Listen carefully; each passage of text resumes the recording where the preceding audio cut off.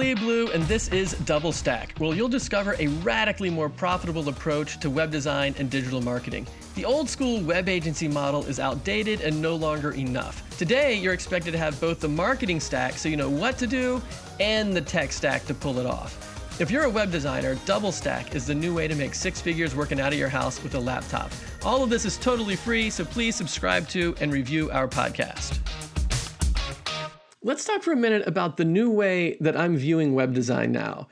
Because I've been doing this for 20 years, so that's a long time, and over that time things have evolved, but over the last 5 years or so, I've taken a fundamentally different approach to what we do, like building websites and doing marketing for people. And it's not complicated, it's just 3 steps, and we'll go through all 3 steps right now. But it's such a fundamentally different experience, and it's so much more fulfilling, but it's also tricky to implement because there's some gotchas that pop up along the way.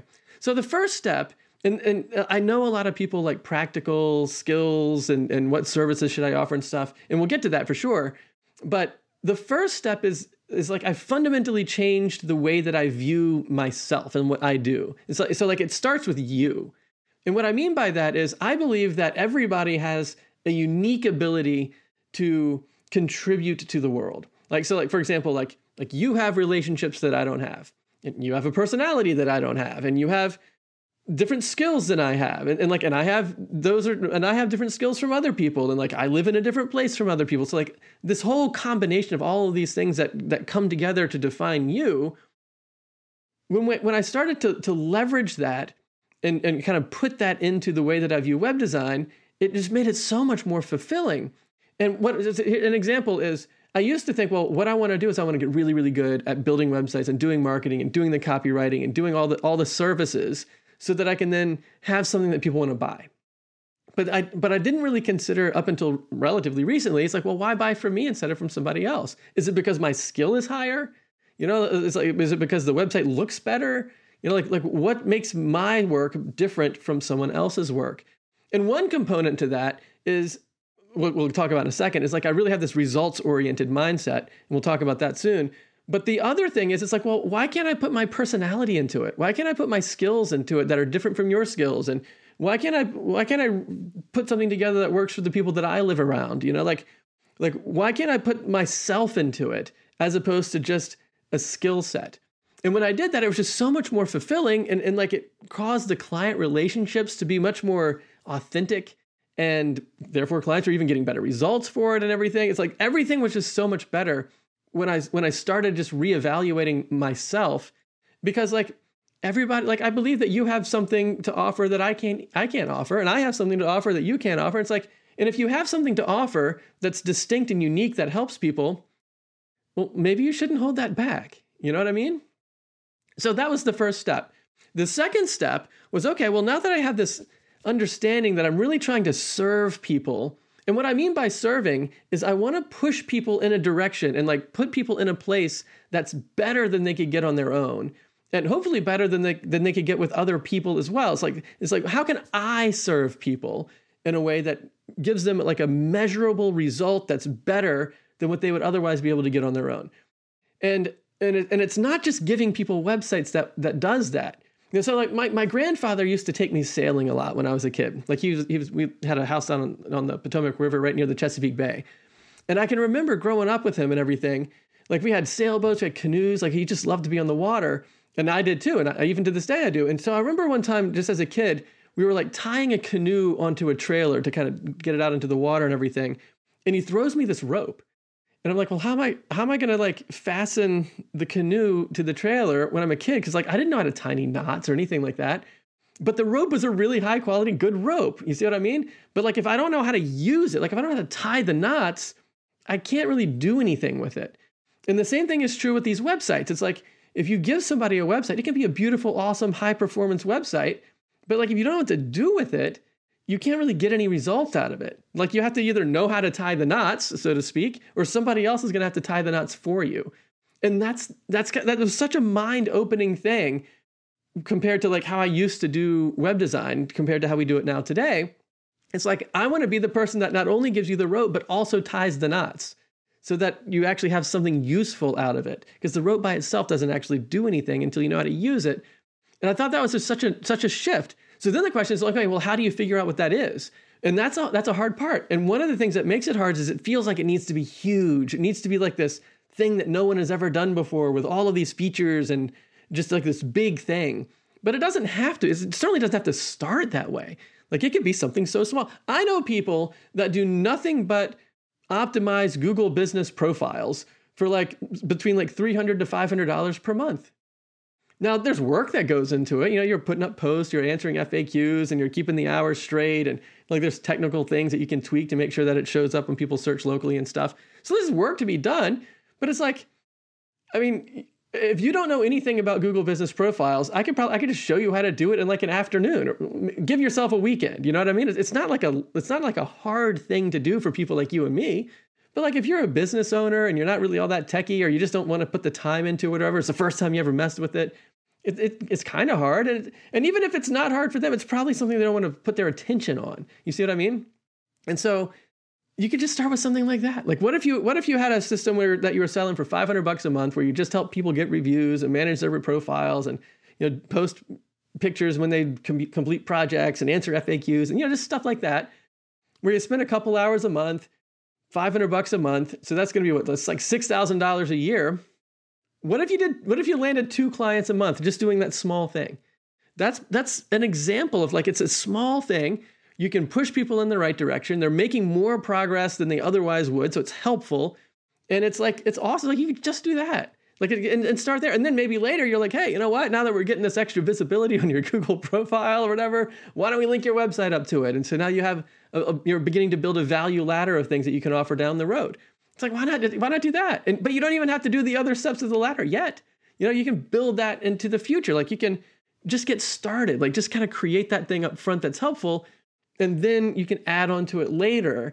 And that's another thing that I found to be kind of eye-opening, because I tend to over-engineer stuff. Maybe you do too. It's like, do you ever feel like that whatever it is that you build, it's like got to be the biggest, baddest, best thing there ever was or whatever before you can do anything with it? Like I oftentimes struggle against that. And I want to kind of distill things down to something smaller and then build it over time. So anyway, just doing like that Google business profile stuff, that could be enough to get started. And another example is like, you check out Blue Theory.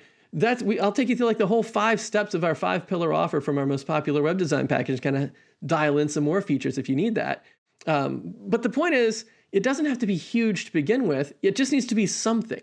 Like it's so much better to have created something that works rather than just winging it off the top of your head and hoping for the best.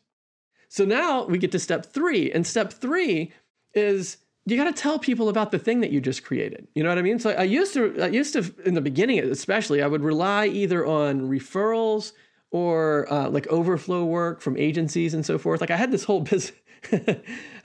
I named my business Digital Underwear, like WARE, like software, way back when. This is like 20 years ago when I first started. And the reason I named the business that was because I used to do like everything kind of behind the submit button. And I would get a lot of my leads and clients from like direct mail agencies and ad agencies and so forth, people that had like graphic designers in place, but they didn't know how to build websites, and WordPress didn't exist yet and all that other stuff. And so I would do kind of all this stuff sort of behind the scenes, and then the designers and stuff, they would do kind of like the front presentation layer. So anyway, all that is to say that that's how I used to get clients. But that's not really clients. That's other people getting clients and basically giving them to me for free. Or maybe I would pay a small commission or something. But I wasn't doing any marketing. I wasn't telling anybody anything. And I wasn't in control of my own lead flow. And consequently, my income was so spiky and erratic. It was like the feast or famine problem. It was very seasonal, especially since direct mail firms were a big part of my business model. Like one of the big things that we used to work with was people that would send out college applications. We had this one direct mail firm that had like 3 different colleges where they would like email out applications to like the high school students that they wanted to apply and everything. And that was very seasonal. So like when they're getting ready to send out the applications, like tons of work. And then like afterwards, like nothing, right? So that wasn't really very helpful. And instead, and like especially now, it's like the big thing is now that you've created this thing, tell people about it. That means basically you need a funnel. And that's going to have 3 steps to it. One is you got to like identify where the audience is that you want to connect with. So like, is it going to be local businesses? Like for us, we now work primarily with local businesses. And so, well, how do you find local businesses? Well, it's pretty easy to do that because you can just go to LinkedIn, you can go to Google Maps, you can look at places like Angie and Nextdoor and Thumbtack, even like Craigslist, even Facebook groups. It's like, it's really easy to find local business owners, or just like open up your bank account or bank statement or whatever, and like look where you spent money over the past few months. And maybe that will jog some ideas of people that you know that you could probably help out with some stuff that you already have a relationship with, where you were the client and maybe they did a really good job for you. So like there's lots of accessibility. Like it's easy to access like that audience. So anyway, so now that you found the audience, the second thing it is, well, what do you do to capture the attention of that audience? So now we're talking about leads. Like, how do you get leads from that? And you'll probably either build an email list or have people follow you on social media or subscribe to your YouTube channel, which would be really cool if you did that. So give me a thumbs up at least if you find this helpful. I love it when we are growing this community. It's so much fun. So thank you for doing that. But most of the time for us, when we're working with local businesses, it's building an email list for them so that they can have this two-way conversation going on, where they're now moving into step 3, which is educating their leads into clients. So it's like you find an audience, you kind of pull leads from that audience, and then you nurture the leads through some kind of an educational sequence. And I like to leverage email with that, because that way you own the list and you have control over, at least they have to see your email in the inbox, right? As opposed to like if you post something on social media, maybe it doesn't get shown to the whole audience or whatever. But even if it was social media, it's like one of the mindset differences that I put behind social media now compared to what I used to think was I don't really use social media to grow an audience for most of our clients, because their budget's so small and their ability to create content is so limited. It's a lot of work even to just do like one post a day to come up with the content for that. And if that's the velocity of the content creation, this is not enough content to really reach a whole new audience on a big social media platform, especially if it's any sort of a national sort of offer or business. But even at a local level, a lot of times even, just like a post a week, it's like, that's probably not going to grow an audience, maybe a little, but what it will do is it will nurture the audience you already have. So like as you begin to pull leads, maybe even manually, or giving presentations in networking groups, or just reaching out, or just whatever you're doing in your day-to-day life, as you're growing that kind of face-to-face audience, throw them into your social media channels, or put them on your email list, and then nurture those leads over time. And that's a huge, radically different approach from how we used to do it way back when we're just taking overflow work and just hoping for referrals. And that's the 3-step process. So it's like, it's that serving heart. It's then creating something that really helps, and then telling people about it. And if you do those 3 things, you've got an awesome business that's super fulfilling. It's one of these things that's like, everyone's winning. It's like you're winning because it's awesome. Your clients are winning because they're getting more leads in business, and their business. Their customers are finding their new cool service because of you. It's like, it's awesome.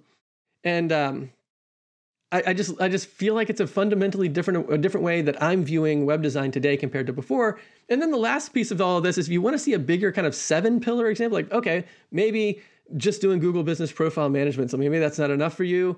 You want to do more than that. And I agree, you probably should, but you can get started with something as small as that. But if you want to build on it over time, check out this next video, and I'll give you a 7-pillar example of a solution-first agency for portrait photographers. Maybe you could copy that, or at least pull some gems from that for a solution that you might want to put together. So check out this one here for the 7-pillar offer.